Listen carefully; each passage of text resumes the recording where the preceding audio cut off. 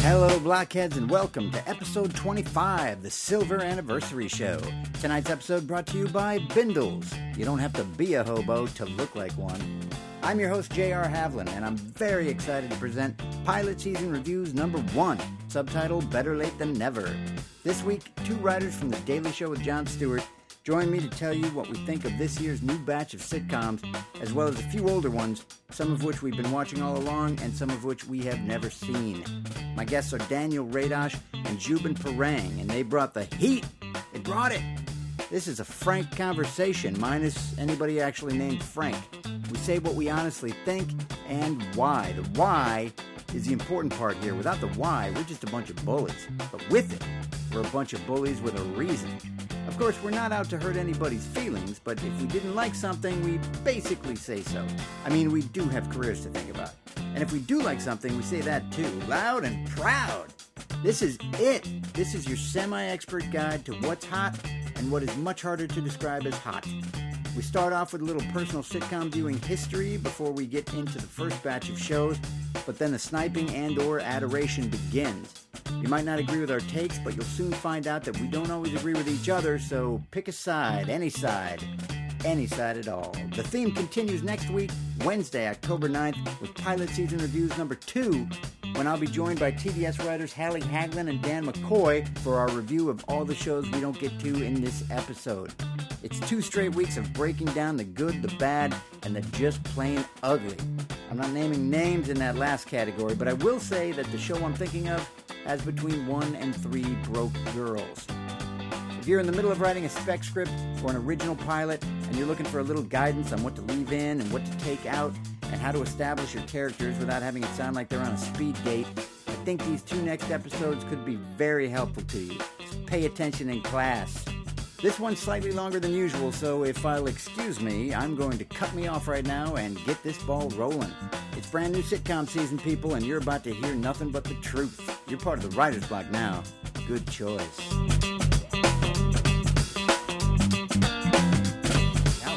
Talk to me. Talk. Go, talking people. Back now. Talking to. I'm born and raised in Knoxville, Tennessee. Yeah, They're all making none. Moved with my family Be able to hear a little bit of each one of us. Hollywood. It turns out pretty good. And me. Going down. Hello, don't do the singing Hello. thing. No, Okay. that's not gonna Daniel's not gonna join in. No. All right, here it is, everybody. If you've been watching this year's new sitcoms and don't know what to think yet, you came to the right place. Am I right, your fellas? questions will be answered. Your Soon opinions enough. will be crafted. Your reasoning will be determined. But probably what you think you're supposed to think is true. Oh, well, yeah, probably. You're probably not too far off, unless you're There'll be some a lot kind of conversation to reaffirm your points of view. Yeah. Right. For the next 2 episodes, 2 very special guests and I will have an open and honest discussion, sort of. As honest as our careers will allow. Yes, as honest as our careers will allow, about the new shows, keeping in mind that there's a good chance we might have friends who work on these shows, who run these shows. Yeah, we might also want to, at one point or another, be employed by people one of these involved shows, in these shows. regardless of the quality of these shows. A guy's got to eat. Yeah, you I mean, know? a guy's got to eat. But having said that, I think we can have an open. I think we can have an honest discussion About why this year's sitcoms are the best ever. about Absolutely. the best. I mean, really, like some of the best television I've ever seen in my 8 life. to 10, I'm week to including week. MASH. I'm including Cheers. There's never no been a limit dip. to There's what. never been a dip. No. This week, I am here with 2 writers from The Daily Show, Daniel Radosh. Say hello, Daniel. Hi, JR. And Zubin Parang. Hey, JR. Yeah. And they know a little bit. You guys watch a little TV, do you not? I know my way around remote control. You know, it's yeah. funny. I have definitely watched more sitcoms in the last 2 weeks preparing for this podcast than I have probably watched in the 2 years previously. Like I don't have a problem with sitcoms, but I just don't watch them. Like I think I can count on one hand the number of sitcoms that on one hand with 3 fingers the number of sitcoms that I actually intentionally watch. And you're raising a 3-fingered hand right now. That's right. It's a horrible backstory. Well, what? Tell us that though. A little background on us, just to get an idea. What in your past is a sitcom that you found yourself watching regularly? I mean, just recently, of the sitcoms that have been on recently, right? The ones that I don't want to miss, Veep, 30 Rock, Community, I don't love as much as some people do, but, I'll try to watch that. And, maybe then the tier below that are the ones that I'll just see if they happen to be on. I like Mindy Project. I think that's a very funny show. So, Zubin, are you more of a dedicated... I'm a fairly dedicated sitcom watcher myself. The sitcoms I like the best, and this is after years of watching sitcoms, I like ones that have absolutely no heart whatsoever. And I love Always Sunny in Philadelphia. That might be one of my favorites right now. You mean that they're dark or black? Dark, just don't have any room for sentiment. I don't want sentiment. I don't want hugs. So you're a big fan of Modern Family, then?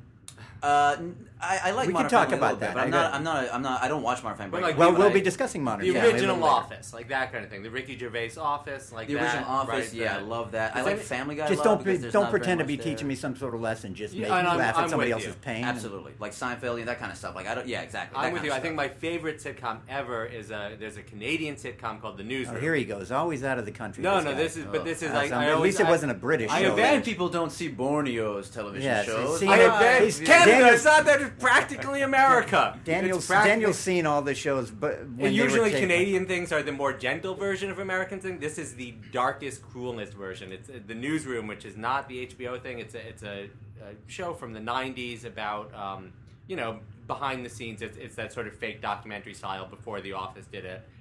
Around the time that Larry Sanders was doing the same thing, another one of my favorites.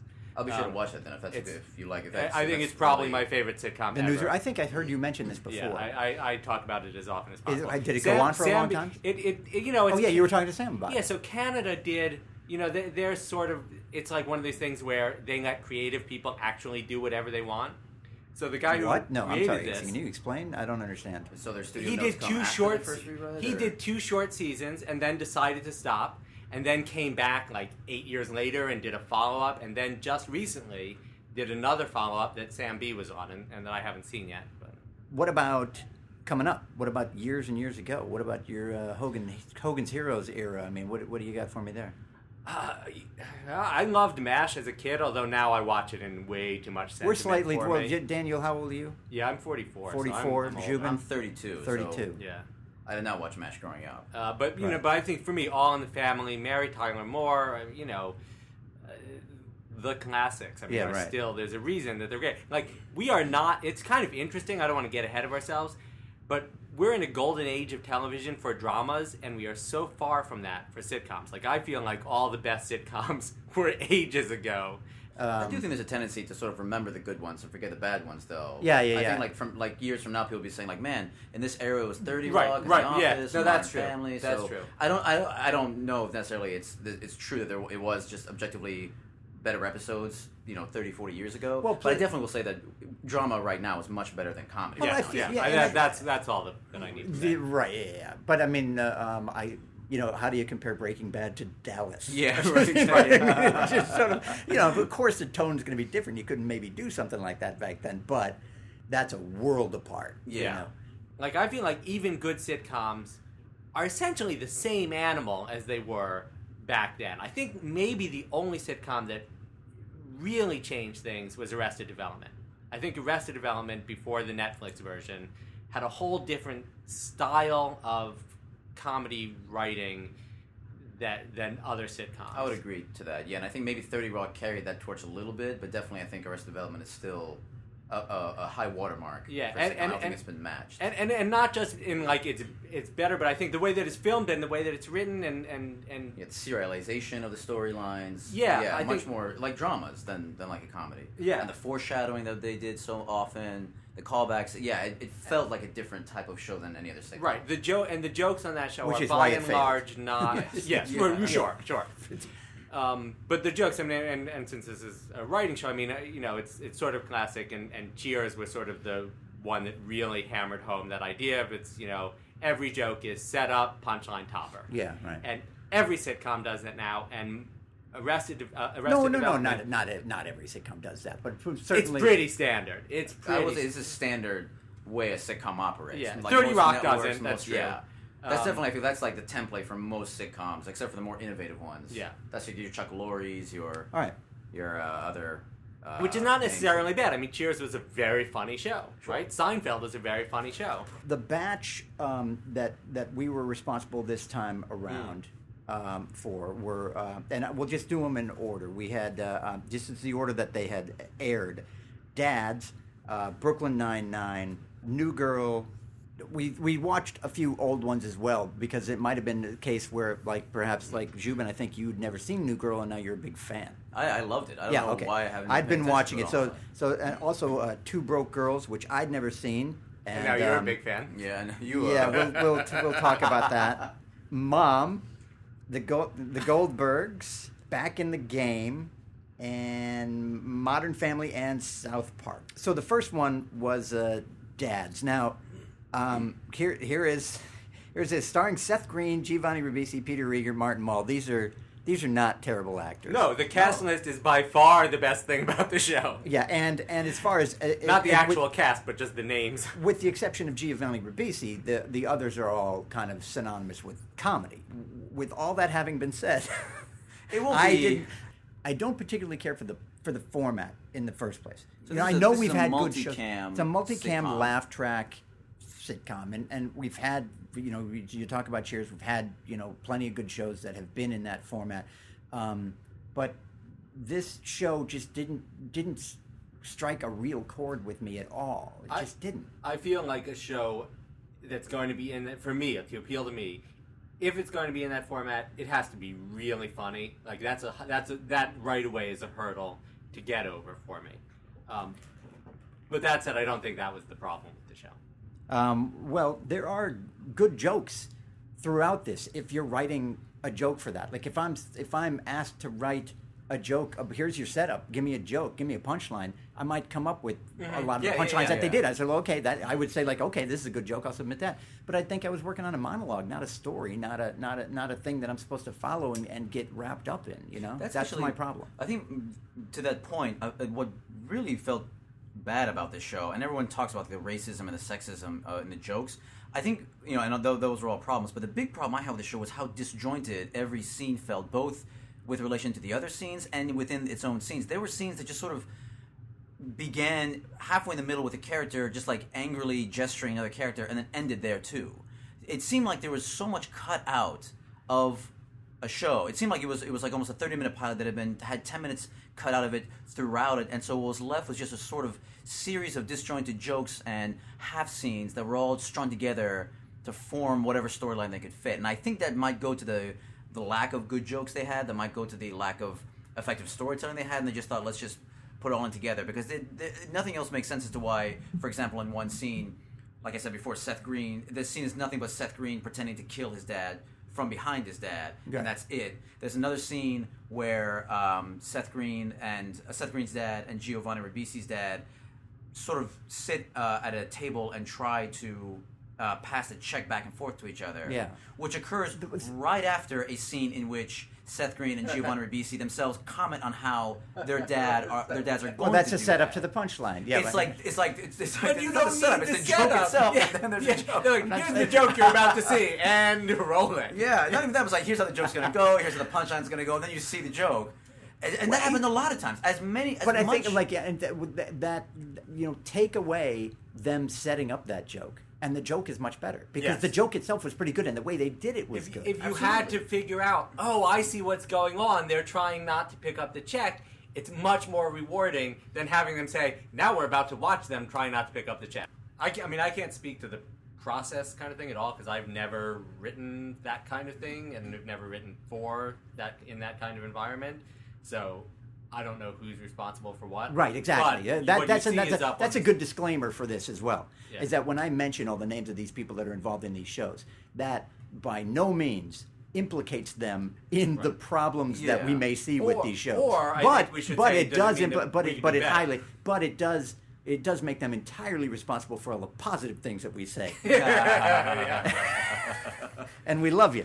We love you. Like brothers and sisters. Nice. There was one interesting joke, I thought, in the show, or I should say revealing joke, where they're video game designers, and they have a game called Killing Hitler, or it's the sequel, Hitler, Killing Hitler. Right. And he says, So they're talking about the original. It's Killing Hitler 2, and he says the one thing we learned from Killing Hitler is that people really like killing Hitler, which in and of itself is kind of funny, but it's funny because it's a dumb joke. And if it were a dumb joke on a smart show, like that could have worked. That joke could have killed. You know, does that make sense to you? The best joke in the whole show, it does not kill. No. What I mean is it's an intention. It feels like it should be an intentionally dumb joke. And if the show were smarter than the joke, I felt like we could have known, oh, they're making a stupid joke about the title of their stupid video game.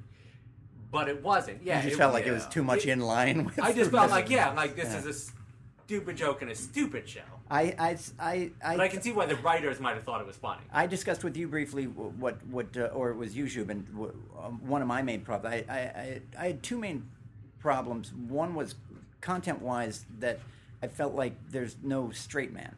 You know, you just have basically 4 characters. Right. There are 2 other characters, the Asian woman in the office and then the maid, who are both kind of stereotypes and also just basically people who pop their head. They're like Lenny and Squiggies who just pop their head in and say a joke and then split. And then the 4 main characters, all of whom are just competing to get a joke out first. And so there's not like we'll get into some shows later that have somebody that you're playing off of, like Brooklyn 999, Brooklyn 9/11, which did I get that right? Brooklyn 9/11. It's hilarious. It's a great show.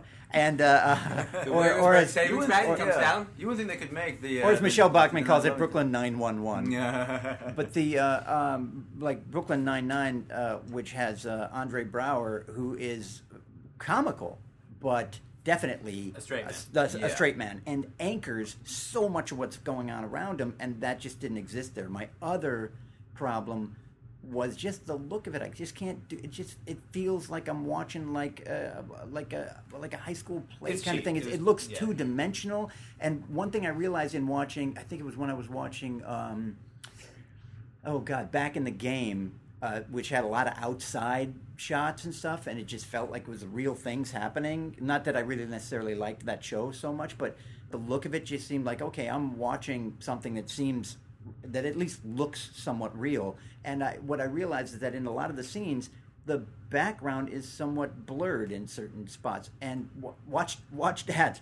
There's never a blur in the whole thing, so everything just seems like a photograph. Like But and that throws me off. I can't help it. But I want to go back to what you're saying about the characters, because I just realized this, and I think this is an interesting writing issue, which is that so you have the 2 guys.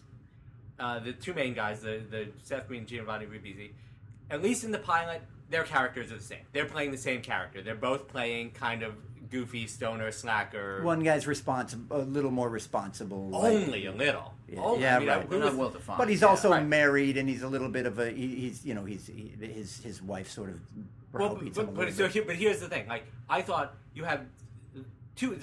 There's only one wife? Yeah, Seth Green's not married. There's a wife, but Seth Green has the maid. Honestly, the wife and the maid were interchangeable. Their roles were basically the same.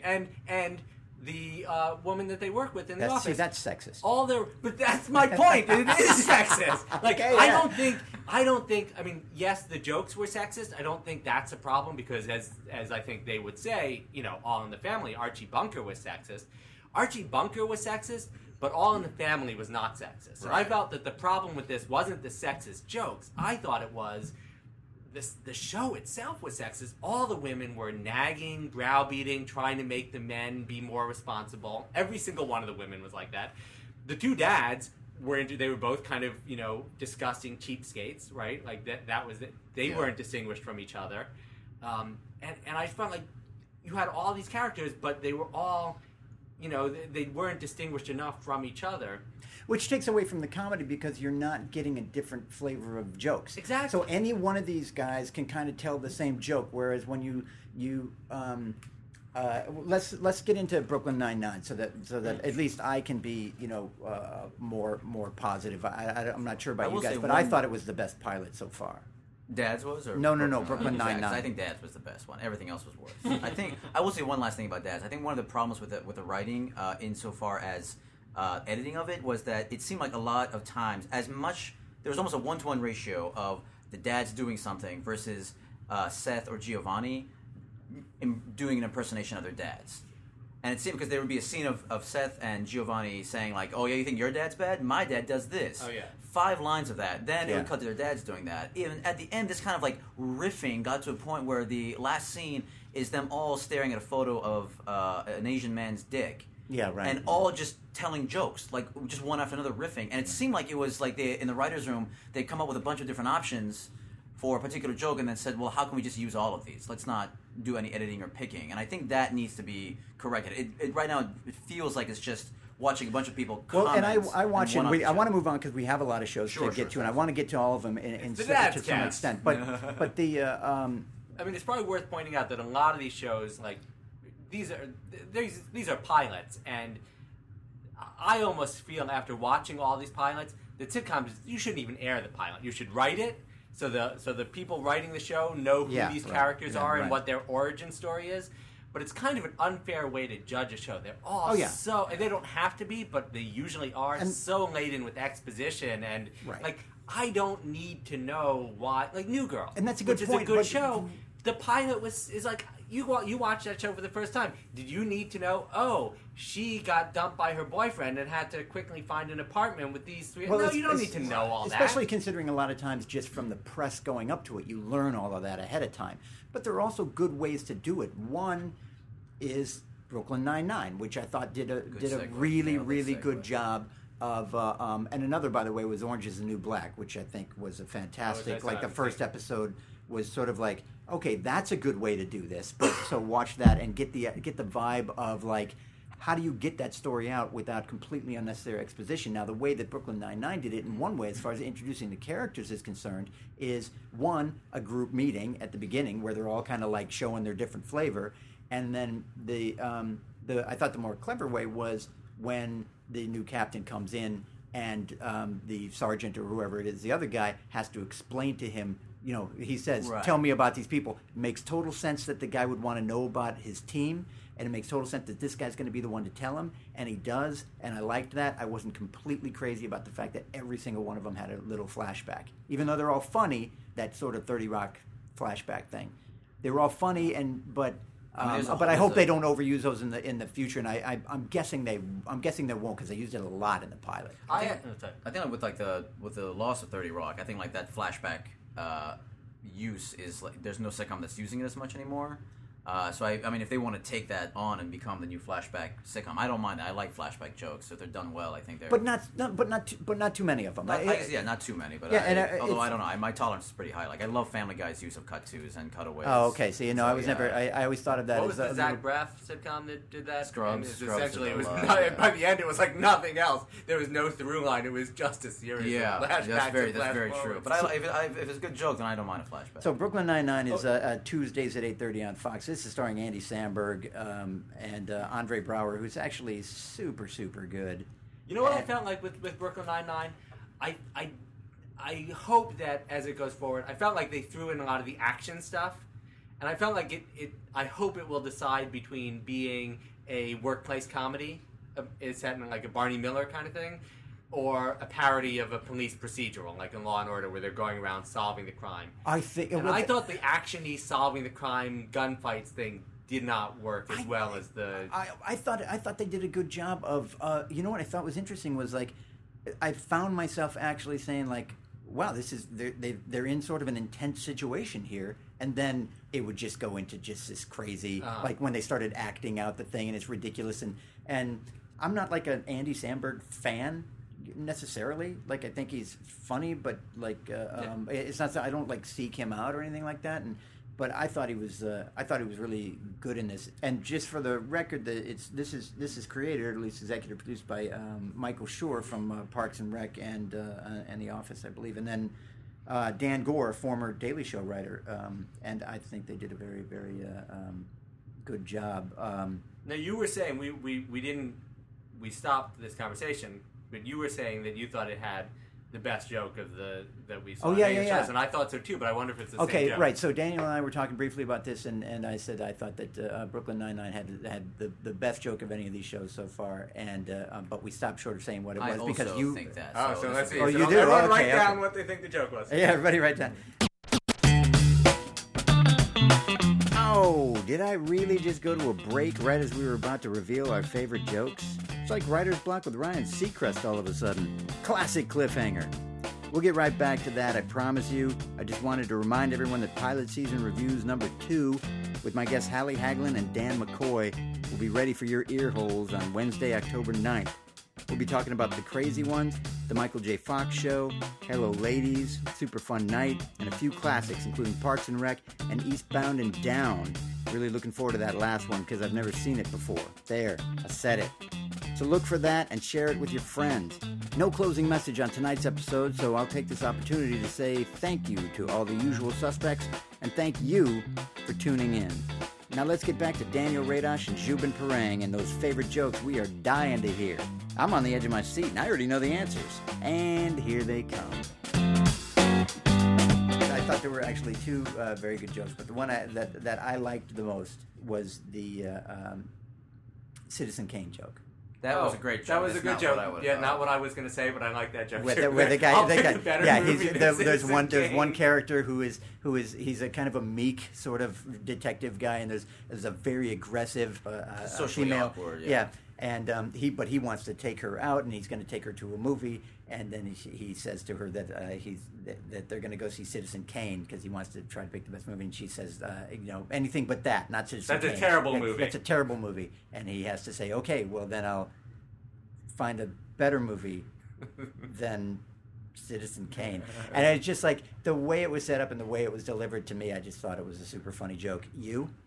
My favorite line, this is mostly because of Sandberg's delivery, was when when she lost that bet when they opened the door and saw the old man. He goes, I'm detective always, right? And this is detective, terrible detective. My number 2. That was my number 2. The delivery of that line I thought was so funny. I love that line. And cut and get out of the scene. Get the fuck out of the scene. Fantastic. My favorite was the same sequence, but not that joke. It's Fred Armisen, right? Opens the door. Yeah. And they just hand him the photo and say, have you seen this woman? And he's like, doesn't really understand English. He goes, thank you, and he closes the door. But he took the photo. Yeah, even in that, there's Sandberg saying, and he took the photo. And it's stuff like that comes across more as, I don't know that and he took the photo was improv or written. No, I think it was necessary. I think it was very funny. I like that improvisational feel. It felt natural. And natural and organic feel to what's happening. This is a person who is saying a thing in the moment, not a line that was written on a thing. Which is how many of the other shows. Right, many of the other shows. But that's a common problem. Yeah. And so you would think to get away from that is not that difficult, and certainly something that people would strive for. But I think in certain formats, it's the problem that they're that it just exists, and that's what you want. So Brooklyn Nine-Nine, it's probably the one show that we saw out of all that I named that I'm gonna be watching this show. I'm gonna be watching this show because I think this is gonna be entertaining. I agree. It was very exciting. It was the characters were well developed as quick as they could be. There wasn't too much exposition. Jokes were great. Timing was great. And I did tell Daniel, I said the Chelsea Peretti is also in it, and her character more than any other is more of like a clown to me. Like she was like telling jokes. Like when she opens her mouth, it's specifically to be funny. Almost with everything that she says, which is a problem on other sitcoms because that seems to be everybody's role. Right. But in this one, I'll totally take it because that's that office person. Now then, we'll get on to Zhubin's favorite new show in the whole wide world, and the show that he would literally sell his soul for, is New Girl. Yeah, I don't even need to be given anything in return. Starring Zooey Deschanel, which I hope that you found her as adorkable as. Adorkable. I mean, I came in thinking she's adorkable. And I left thinking she was even more adorable. Oh, yeah. So I think adorable is the best way. That is really something. I was surprised. And I left not thinking that was a ridiculous fucking word. Yeah. It's funny because I accepted it as part of the lexicon. Yeah, it's part of my language now. I throw it out whenever I can. Created by Elizabeth Merriweather, who's clearly pretty talented. She put this thing together very nicely. And fun fact, came in to read as a correspondent for The Daily Show at one point, right before she went out there and created this show. Oh, wow. So good thing she didn't get this job. Shit job. Escape this terrible trap of the show. This career killer of a show.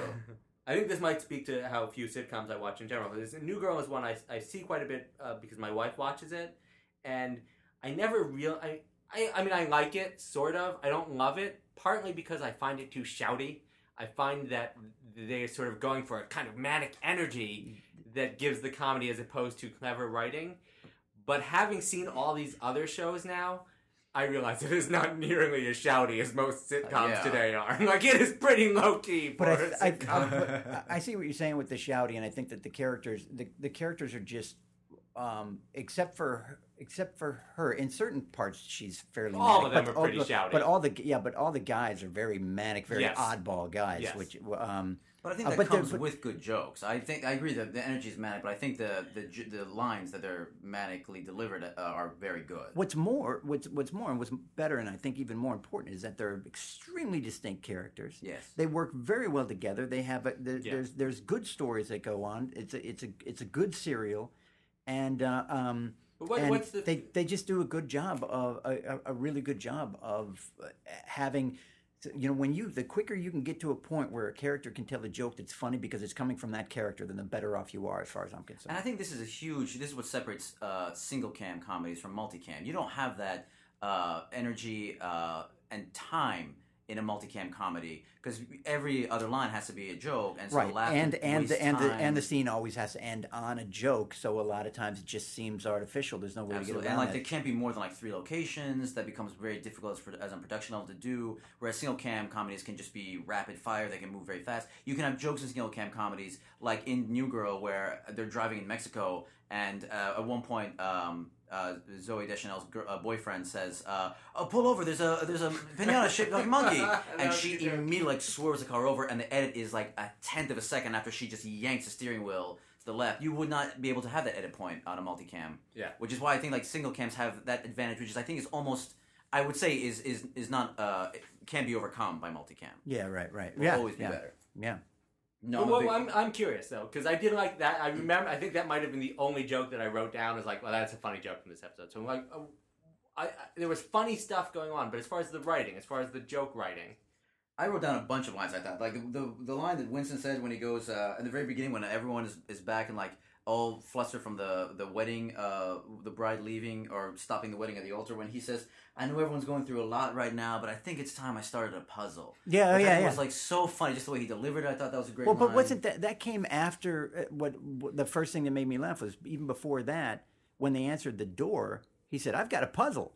But although I will say this is the advantage again, not to we shouldn't bash pilots too much because these characters are well established. Yeah. They're in a groove. They know what makes the show funny. And the pilot of that show was not as good. I mean, that is a show that got better, and I think most shows do. I think if you look at all those shows, 30 Rock, Mindy Project. I mean, the pilots were not the best thing about those shows. But I think it also gets to that problem of whether it's the studios or the networks, whoever it is. That feeling that audiences should not go a moment without knowing what's going on. And I think pilots feed the worst part of that. If we can get to Mom for a second, which was not a good show for a lot of reasons, but one of the reasons it's not a good show is so their exposition. It's just moment. Mom. It's not Mom. There's only one Mom and Dad. Although it's still the same character as the dads. And and that was one of my problems. There doesn't seem to be a new show that doesn't have a dysfunctional parent. Yeah. Who gets forced upon the also dysfunctional, almost equally dysfunctional. It's sort of, oh God, really? Am I watching this again? Right. But even within that, I feel like the show would have been more interesting if you're talking about Mom, which I liked. I think it would have been more interesting because they have a couple of scenes were just terrible exposition. Their excuse for it is she's at an AA meeting, and so of course she has to get up and talk about how her mom ruined her life. So I guess there's kind of an excuse for it, but really it's to tell the audience, here's my backstory with my mom. But at least you go out of your way to create that situation that makes it... Yeah, but it didn't help for me. And then we meet the mom, and then she has the back and forth with her mom. Here's how you ruined my life. Here's how you ruined my life. I feel like if we had just come in the second episode and we had to kind of deduce all that stuff through their actual relationship to each other and through how they interacted, and in fact... but not everybody's a brainiac like you see? The most interesting character in that show... Help me out here, Zubin. No, I needed all of that. I would not have known what her relationship is with her mom unless there was at least 4 scenes of them having that. To me, fight. but look, I thought it was her aunt at best. Yeah, and it wasn't until the 5th mom, and I was like, wait, what's the title of the show? Is that related to this?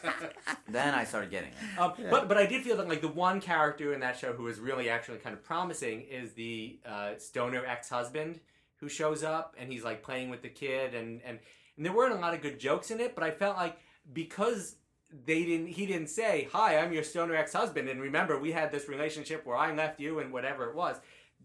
You just sort of figured it out from how they were talking. But there was a little bit of that. It's just that the writing was more organic and simple. It wasn't so bashed over the head. It was there was a little more innuendo in the writing of introducing that character. So there are ways it can be done, and I thought that's a good example. Although honestly, I kind of thought that character was not really my favorite character. I really liked French Stewart as the chef. I thought he was super funny. Having worked in restaurants, it's unreal, but I thought it was funny. What I didn't like about it was the same thing we're talking about, like the problem of establishing a character's point of view so quickly in the pilot. Was like his first line was something about more salt and butter. They only need to live long enough to pay the check. And the second one was beat these eggs like a small annoying child. Yeah, no, I didn't like that. But to me, that was the worst example of a sitcom trying to like tell you what this character's worldview is in the most ham-handed way possible. Yeah. It was I don't like him as a character. Yeah. I like, but that, I liked him. him. Yeah, I liked him. He was a nice guy. Those lines I agree that line. This is that guy. Yeah. The real thing about Mom is it kind of felt like I think there's a tendency to confuse edgy and funny, and I think they felt like we're being really edgy with all the jokes about meth and it's like, fine. I would love a good meth joke.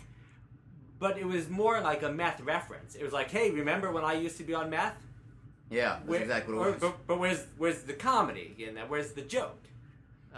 With that, I would say that Anna Faris, who I think I saw her on Entourage, and she was just playing Anna Faris, and I think she's funny. I've seen her. She's I thought she was fantastic. I thought her delivery. I thought that like there was nice subtlety in this. I just thought it was promising in that like a lot of times I'll watch a show, not necessarily because I think I'm going to get wrapped up in it or it's going to tell me something about myself or I really need to see this thing, but I kind of want to watch something that's quality so that I can kind of absorb a little bit of that quality, and I feel like that there's potential there. I really want to get to a lot of the others, and since we've gone back and forth a little bit on the good and bad, let's get now to the one that I will not be afraid to shit on, and that is Two Broke Girls, which I thought was one of the biggest pieces of shit I've ever seen. And, look, I guess due respect to the people that are responsible for it, because you don't really know ultimately who's making it like this, or why, if it's that popular and you're making that much money off of it, why wouldn't you keep doing it? But for God's sake, it's just like, what the fuck is this? For just dick joke after dick joke after dick joke, and the same dick joke. It wasn't like different. It wasn't like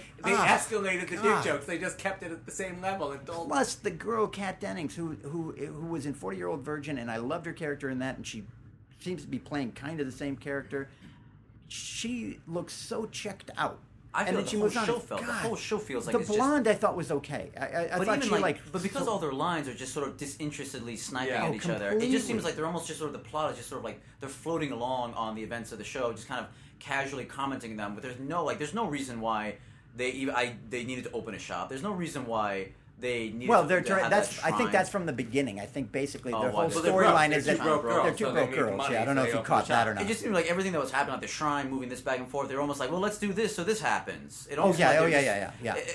At no point did I ever feel like these were characters involved in a story. More, they were just sort of like just comics, just kind of hanging around. Especially when the very first scene, when the guy's like, so what? I've been away for the summer. What's happened? Which was apparently just an excuse for them to rattle off like 15 topical jokes about what happened over the summer. Yeah. Oh, that. Yeah. There's not a single honest moment in these kinds of sitcoms. Everything is, and the same way with Mom and Two Broke Girls, which are both Chuck Lorre sitcoms. No, Two Broke Girls is not Chuck Lorre. He's a producer. I mean, it's Whitney Cummings, but I mean, like he's. I guess I feel like the trademark kind of Chuck Lorre. This is actually what I feel is like a trademark Chuck Lorre joke that you see almost all the time. Chuck Lorre, by the way, probably the most successful sitcom. Him and McFarlane. Yeah, I mean.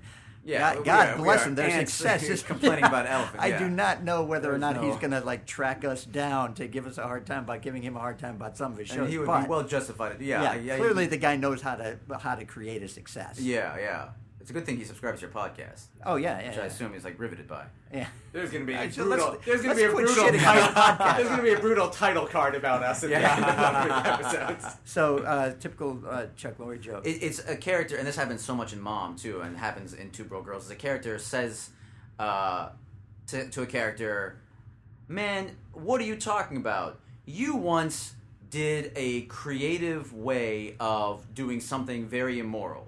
and the response of that character is in some way affirming it and taking pride in it. Like, for example, it'll be like in Mom, it'll be, what are you talking about? You once...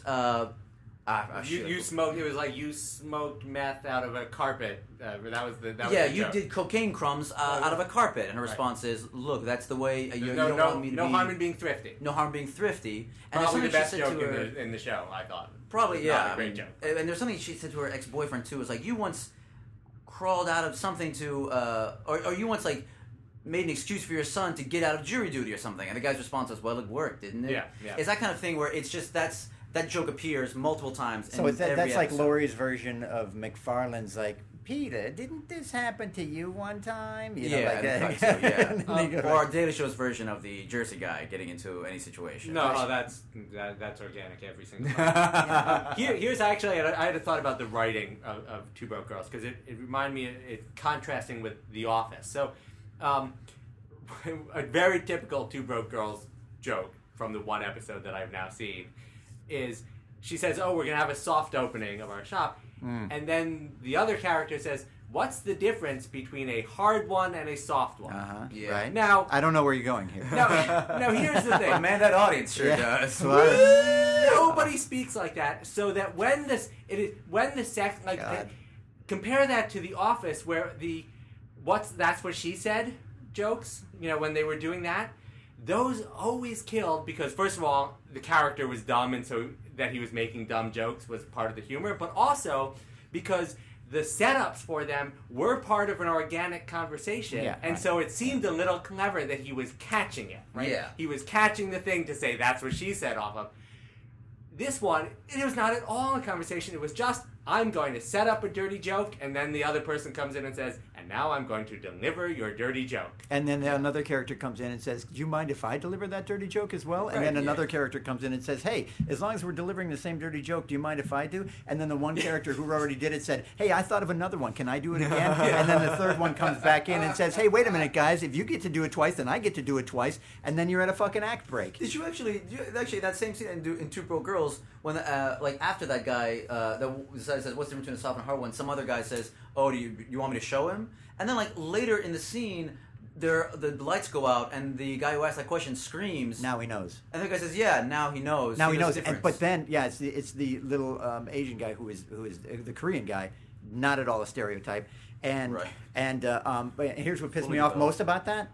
He screams. He says, "Now he knows the difference," and then he walks away with a horrified look on his face. But the guy behind him is not hard at all. You can see it doesn't. Not hard at all. I don't get it. I would have said you got to have a cucumber. You got to have. Honest. Exactly. It's not honest. Yeah, give me a cucumber. But that is like a joke that the idea behind the joke is like this guy literally either just like shoved his dick into that guy's butt. Yeah. Well, and yet it wasn't funny. And yet, like how is that possible?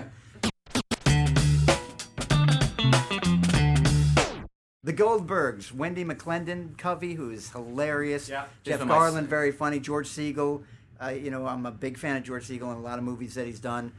I think we had differing opinions on the Goldbergs. This might be our biggest difference. I'll tell you, my theory about the single cam comedy being inherently better than multicam breaks down to the Goldbergs. Okay, go ahead. I find this, and I love like most of the cast in this, but this seems very much like a very standard, idealist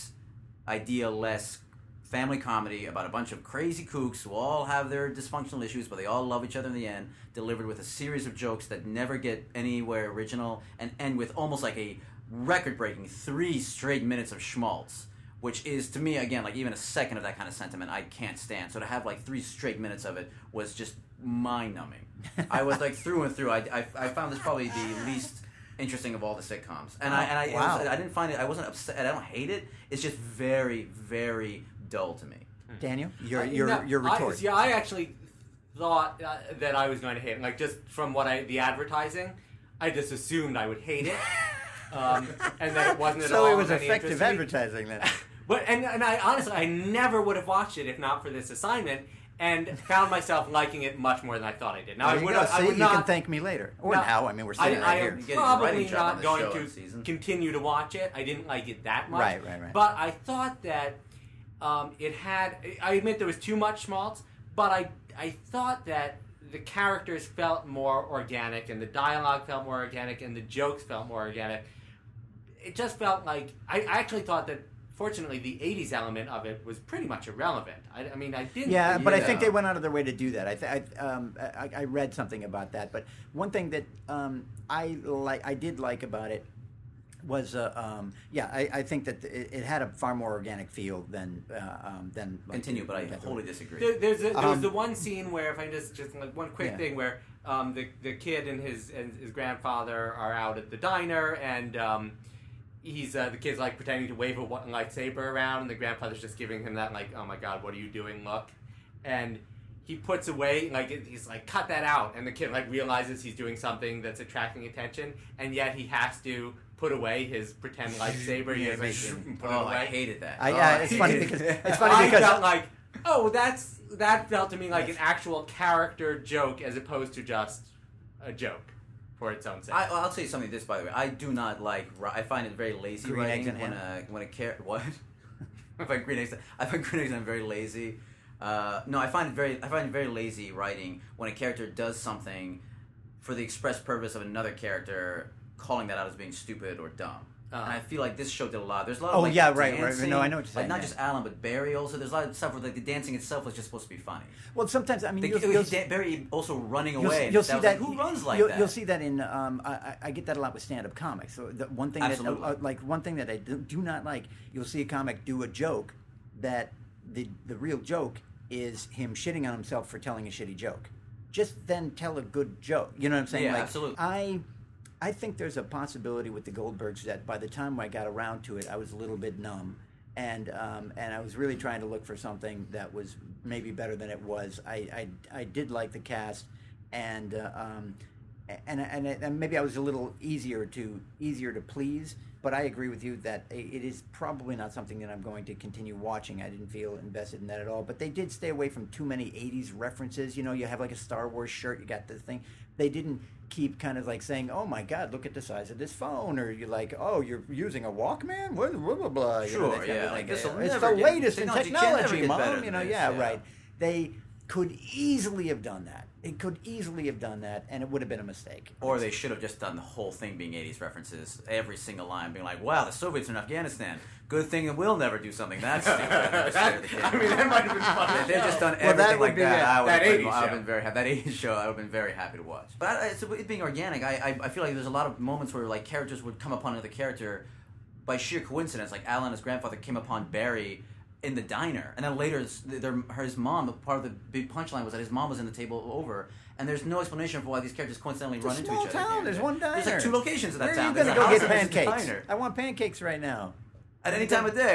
Yeah, I'm going to go sit over here, but I'm going to sit next to my family somehow without them knowing it and without me acknowledging it until I feel like it for punchline purposes. Yeah, so I'll give you that. But that seems to me to be just like, if other things are not as bad as they can be or are good, then I'll forgive some of those basic sort of sitcom I just felt like everything, like every character was an archetype of like, you know, the emotionally distant father, the nerdy young kid, the cool obsessed girl, the doting. Every character. I'm sorry, your family was perfect. You know, my family was nuanced and complex in many ways.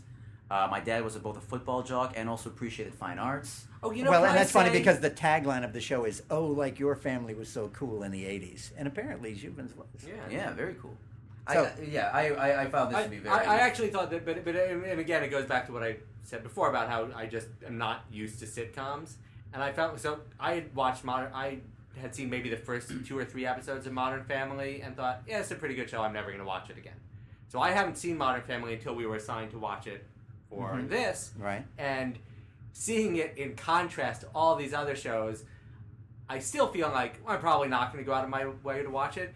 But man, I can see why this is considered the best sitcom on television now. I mean, it's so far and away better. Yeah, it would have been really hard to watch a lot of the can you imagine if Modern Family is the lead-in to Dads? You know, it's like, oh my God, what happened? What happened? Like, the Dads itself was like, please don't do that. But it's a huge lead-in. We'd rather still not to be compared. It's like there's a big difference, and so your take on Modern Family, not having seen it before, then.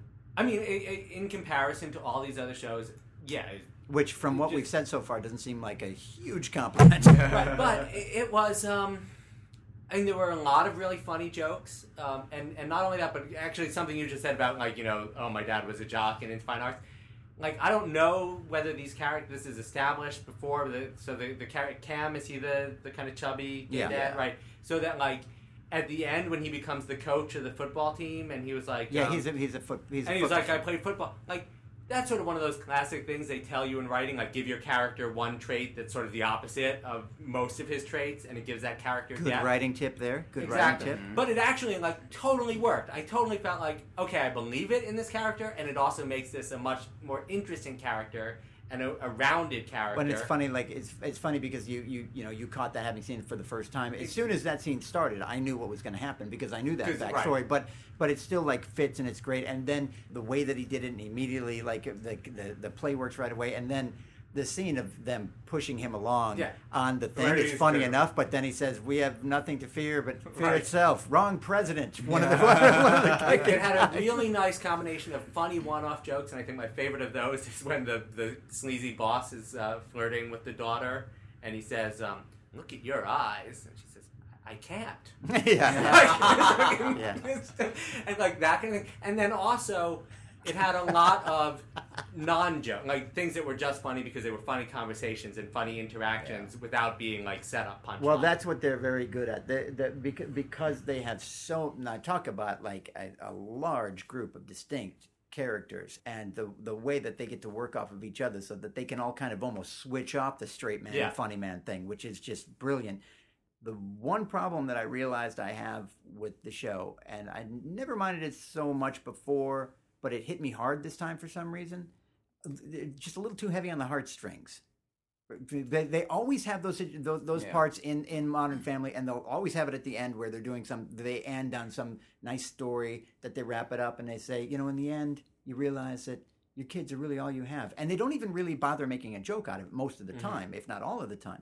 I was wondering if it was a very special episode. Like, it was the first episode coming up. Maybe they want to establish it more or something. And I'll tell you this, even though it wasn't particularly funny and it was more of an endearing and more of one of those kind of moments, when they both accidentally knelt down was really well done. I mean, that's a good way to do that.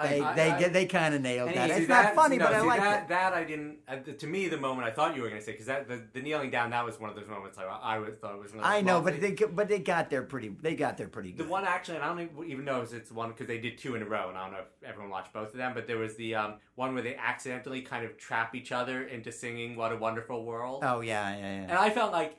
Normally, that's the kind of thing that I would have hated, but it was just so nicely done, in part because they're resisting it, because they know it's schmaltzy, but they can't, because it's their genuine I think, actually, the emotion. That totally worked. And they do, I think, a really good job of, there's typical standard kind of sitcom jokes, like misunderstandings, that they do really well. I'm thinking about how Ed O'Neill took Manny to get God, was that good? That was amazing. Thinks that he's going to get married this. And boy, talk about a joke that would not have worked with a laugh track. Exactly, absolutely. A laugh track would have killed that joke. Absolutely. That joke in particular, and we're talking about there, and he starts talking. They're down there to get Manny his identification, his passport, which he had lost, and it's also the first day that you can have same-sex marriage. So there's a bunch of people down at the courthouse getting their licenses and stuff. And so it's all gay couples lined up there, mostly men. Right. Yeah. And then Jay and Manny get stuck in the middle of them and don't realize what the line they're in. And Jay is basically the dialogue is such that he's saying, like, we're going to do this. Don't you chicken out now. I paid for you and your mother's in on this. And then the uncomfortable look on Manny's face when he puts his hand on his shoulder and stuff like that. I thought it was so well done. And what I loved was I didn't see it coming. No, they were into it before you realized. Yeah, what was doing, and then the horrified looks. But they were well into it. They were well into it before I knew what was going on, and a lot of that could have been the directing too. Like, don't show the reactions of the people in the line too soon. Don't do that laugh. Don't do the laugh. But then think about this: beyond just setting that scene up right and filming that scene right to make it so that you're not getting hit over the head, and so that the scene itself develops. Then I think about going back to like. Somebody came up with the idea to have him lose his thing so that they had to go down there on that day and get stuck in that line and have that happen. I would love to know if that was thought of all at once and said, let's let this unfold. And when they go down, they can do this. And I think it probably was. why else have him go down there? We want him to get down there and get stuck in line with Manny and have it get mistaken for this. But think about it on that level, and that level of writing and that level of thought and cleverness. That's like some professional. If that was written in a multicam sitcom, it would have been very obvious from the start. The ending line would have been much more over the head. Like, you're gonna shut up and take it. You're gonna take what I give you. There would have been you don't know what you're saying. Yeah, there would have been some you'd have to have that for a reason for your laugh track to go off. Yeah, there would have been a long pause as everyone's like looking around while the laugh track is going. One of the people in the crowd would have said something that's either like kind of like like sort of sexual and dirty itself, right? And Ed O'Neill or Manny would have had to say some topper line. So it could have been better. It could have been a lot better, is what I'm saying. Like if I had been there, I wouldn't have been laughing so much. Let's just talk very briefly then about South Park, which is the last show that we all got to watch. Obviously, South Park's been on for 17 seasons. Back in the Game. Back in the Game. Did we talk about that at all? We can kind of forget about Back in the Game. Yeah, Back in the let's see, Back in the Game. Recently divorced single mother who temporarily moves in with her estranged father, a beer-swilling former baseball player. And of course she has to give a speech to her baseball team about her past history with their father. Like, don't freaking do it. I get it. The relationship is strained. I saw how they interact now. And God forbid that she turned them into the best baseball team in the league. Within a few episodes. The sooner that team becomes the best team in the league, that's the jump the shark. The more you know that they see problems coming up. This baseball season got to stretch out for like 8 seasons. This show didn't infuriate me or something, but I had zero interest in it. Exactly. This was neither hated it nor liked it, but I did think interestingly there was one character on it who I actually thought was kind of totally different from what I expected, and given that everything else on the show was exactly what I expected, I was sort of fascinated by it. The son, who is a weirdo, but not a weirdo the way that most sitcom sons are. Right? Maybe he gets into a fight with the bully and he kisses him, and there's a few scenes like that where he does something that just seems off and unexpected, but not in the way that like kids are supposed to be. Because he's not retarded or a dork. Right. But he's like a natural. They go around the team, like when they're introducing the team, and every single other of those kids on the team is a sitcom type. Yeah. Right? Yeah. And I thought was like, there's something weird going on in this kid's head, and I would actually kind of like to see a show about him. Yeah. But I'm not going to watch this show. Well, we'll start work on the spinoff. Start work on the spinoff you'll right have like 3 months because people are going to be looking for that spinoff about that kid and his super gay friend. I did kind of enjoy that they just went ahead and said like, okay, we have this like flamboyantly, fantastically gay kid who's just flamboyant. I was like, well, at least you just decided to go all the way with this one. That kid is really going over the top. This being towards the end just really had me sitting there going like another oafish father that they have to put up with, who ends up being, and that's the other thing, because he had all the videotapes. So I was like, he's like a stripper with a heart of gold. Like all these, they're all like fucked up fathers with a heart of gold, and it's like those videotapes are especially funny because like this dad went out of his way to try and convince his daughter that he never went to any of those baseball games while being at every one and videotaping it. And she didn't see him. Yeah, like that guy went through a lot of work to appear like an asshole father. Why didn't you just say, "Oh, by the way, I'll be at your game"? To toughen her up. He didn't seem like. He just seemed like the whole movie the show set him up as being a kind of just emotionally distant, indifferent father, not like an active. No, he was. He was actively getting the kid's name wrong, clearly intentionally. He kept calling his grandson by the wrong name. Seems like very weird. Like, I mean, that guy's as much of an asshole as she thinks he is. Yeah, totally. Yeah, right. He was not redeemed. Yeah. I have to say, like, this was a good example of a good actor who I like. Like, I thought he has actually really good timing. James Caan. Yeah. And I'm like, there was nothing particularly funny about his lines or his dialogue, but I still thought he was engaging to watch in this show. The only thing that I kind of liked was the last scene, which I saw coming anyway. As far as like his performance, the only thing that he did that I thought was funny was his sort of look and sheepish, and his actually not sheepish, but more like confident walking away of having busted the wrong guy's window. Yeah. To like that. You saw that coming like a mile away too. Well, yeah, I mean, showed it in the opening scene. Yeah. Well, but they didn't show that he was in the wrong place. Right. Right. Well, one thing we were saying that I think is true. I think a lot of sitcoms, their goal is to meet your expectations. Oh, yeah. That's why, right. if we say, oh, I saw that joke coming, there was actually another one where we say, oh, I saw that joke coming, but I laughed anyway. Like in the Goldbergs where the car drives through the garage. You saw it coming a mile away, but it was well executed, and it was it got a laugh. And I feel like that was what they wanted. They want you to see it coming, because then you feel comfortable laughing at it. It totally met your expectations, and their job is done. And I feel like a sitcom that actually frustrates your expectations ends up being much funnier, but much less desirable from their point of view. Well, probably more a larger viewing audience's point of view, and so you have more of this the latter or the former. I'm not sure which. To get to South Park, then I feel like that's another show that I've always really I've never watched it, but I like it whenever I see it. But I kind of felt like it almost had the same problem for a different audience. I felt like this episode, at least, this totally met my expectations for a South Park episode. Right? It was well executed, it was funny, but I don't know if maybe it's just been around so long that it's no longer challenging. I've seen it. I've seen every episode of South Park. I'm a big fan of that show, and I think that I feel like their turnaround time is 6 days for an episode. Yeah. So a lot of their episodes tend to be very topical, and I think those are usually the worst ones. They tend to be just they get together at some point. Sometimes they nail it more than others. I don't think they ever completely miss it. One thing I like about this one, and one thing I like about their consistency throughout, when they're really, particularly when this was an NSA episode and they're really turning the shit around, is that considering the amount of time that they do it in, you'd have to think that they don't have a lot of time to go over here's a third idea, here's a fourth idea, so right. And so those first, second, and potentially third ideas, they somehow always have a pretty good idea that quickly, and it's kind of astonishing. Actually, you know what? Actually, I did realize, I was thinking of this because we, on the Daily Show, we wrote a ton of NSA headlines, and here's one thing that kind of impressed me about the South Park. So. There are two main ideas in this episode. One was that, we're complaining about the NSA spying on us while we're also putting up all our own personal information online. Yeah. And it's right. When we had our first meetings about how to cover the NSA, that I think is probably literally the first idea we came up with, and then we rejected it because it just seemed too easy. Right. But we spent a summer doing it, and we never came up with their second idea, which I thought was brilliant, which is that we're not afraid of the government watching us.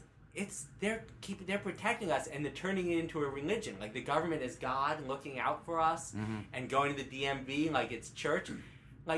That's actually really kind of brilliant. I mean, we talk about how people, we want the government taking care of us, but we never made it to the government is all powerful, God is all powerful, and that's a good thing. But it wasn't an easy slam on religion or on government. It was sort of it was jokes about it, but it was also kind of just a more interesting take on these people's perceptions. You can, I can kind of see why they're getting something out of this, going to confess their sins to the DMV. And it's sort of like that you like that they're, I see what they're doing, they're shitting on religion, I'm all for that. And then you realize that you kind of got suckered into another story where you're actually the punchline, and you're like, I realized that maybe in thinking that way, I wasn't necessarily right. So then they kind of sucker you in to going along with this very direct, sort of critique of a certain thing, and then and so you're on that kid's side, and then pretty soon you realize, they're making fun of that kid, and they're making fun of me because I went along with that kid, and they're right, and I'm wrong. Did you get that from this episode, though? I didn't get that. I got a little bit, but I can't remember exactly where it came in. But they do that. They do that a lot, and it's a really effective. But that goes beyond. That's just crazy genius shit. I mean, that goes beyond something that you can really try to do and do effectively. That's just something that you just have to have a head that allows you to somehow routinely come up with those things. Right.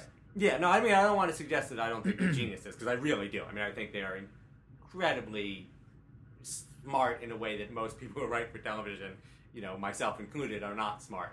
I think this is what I was getting. Maybe it's just because it's such an established show now that, I mean, it's not, because I did think there was this very smart thing in it that I didn't see coming. It also just felt like a little formulaic in that it didn't shock me and stun me the way that I used to be shocked and stunned when I first started watching South Park. Oh, well, yeah. Well, I mean, but 17 years and you're still enjoying it. You just your expectations for where they're going to take something are so high. The fact that they continue to get there is just crazy. Yeah. That's it. Let's wrap it up. In closing, watch New Girl, which is Zubin Pareng's new favorite show. Yeah, I got a lot of Back episodes to watch. Yeah, you'll enjoy them. It's very good. And watch Brooklyn Nine-Nine is my recommendation. If you have room on your DVR after recording all the Two Broke Girls episodes, definitely try and catch those two shows. There are shows that you shouldn't watch, and there are shows that just watch whatever you want to watch. Daniel, Agents of S.H.I.E.L.D. Agents of S.H.I.E.L.D. I know you throw that shit in. Is that a Canadian show? That's the next episode we're going to be doing right after this one, right? All right, Daniel Rada, Zubin Pareng, thank you very much for coming on to the Writer's Block. Say goodnight, you guys. Good night, you guys. Oh, nailed it.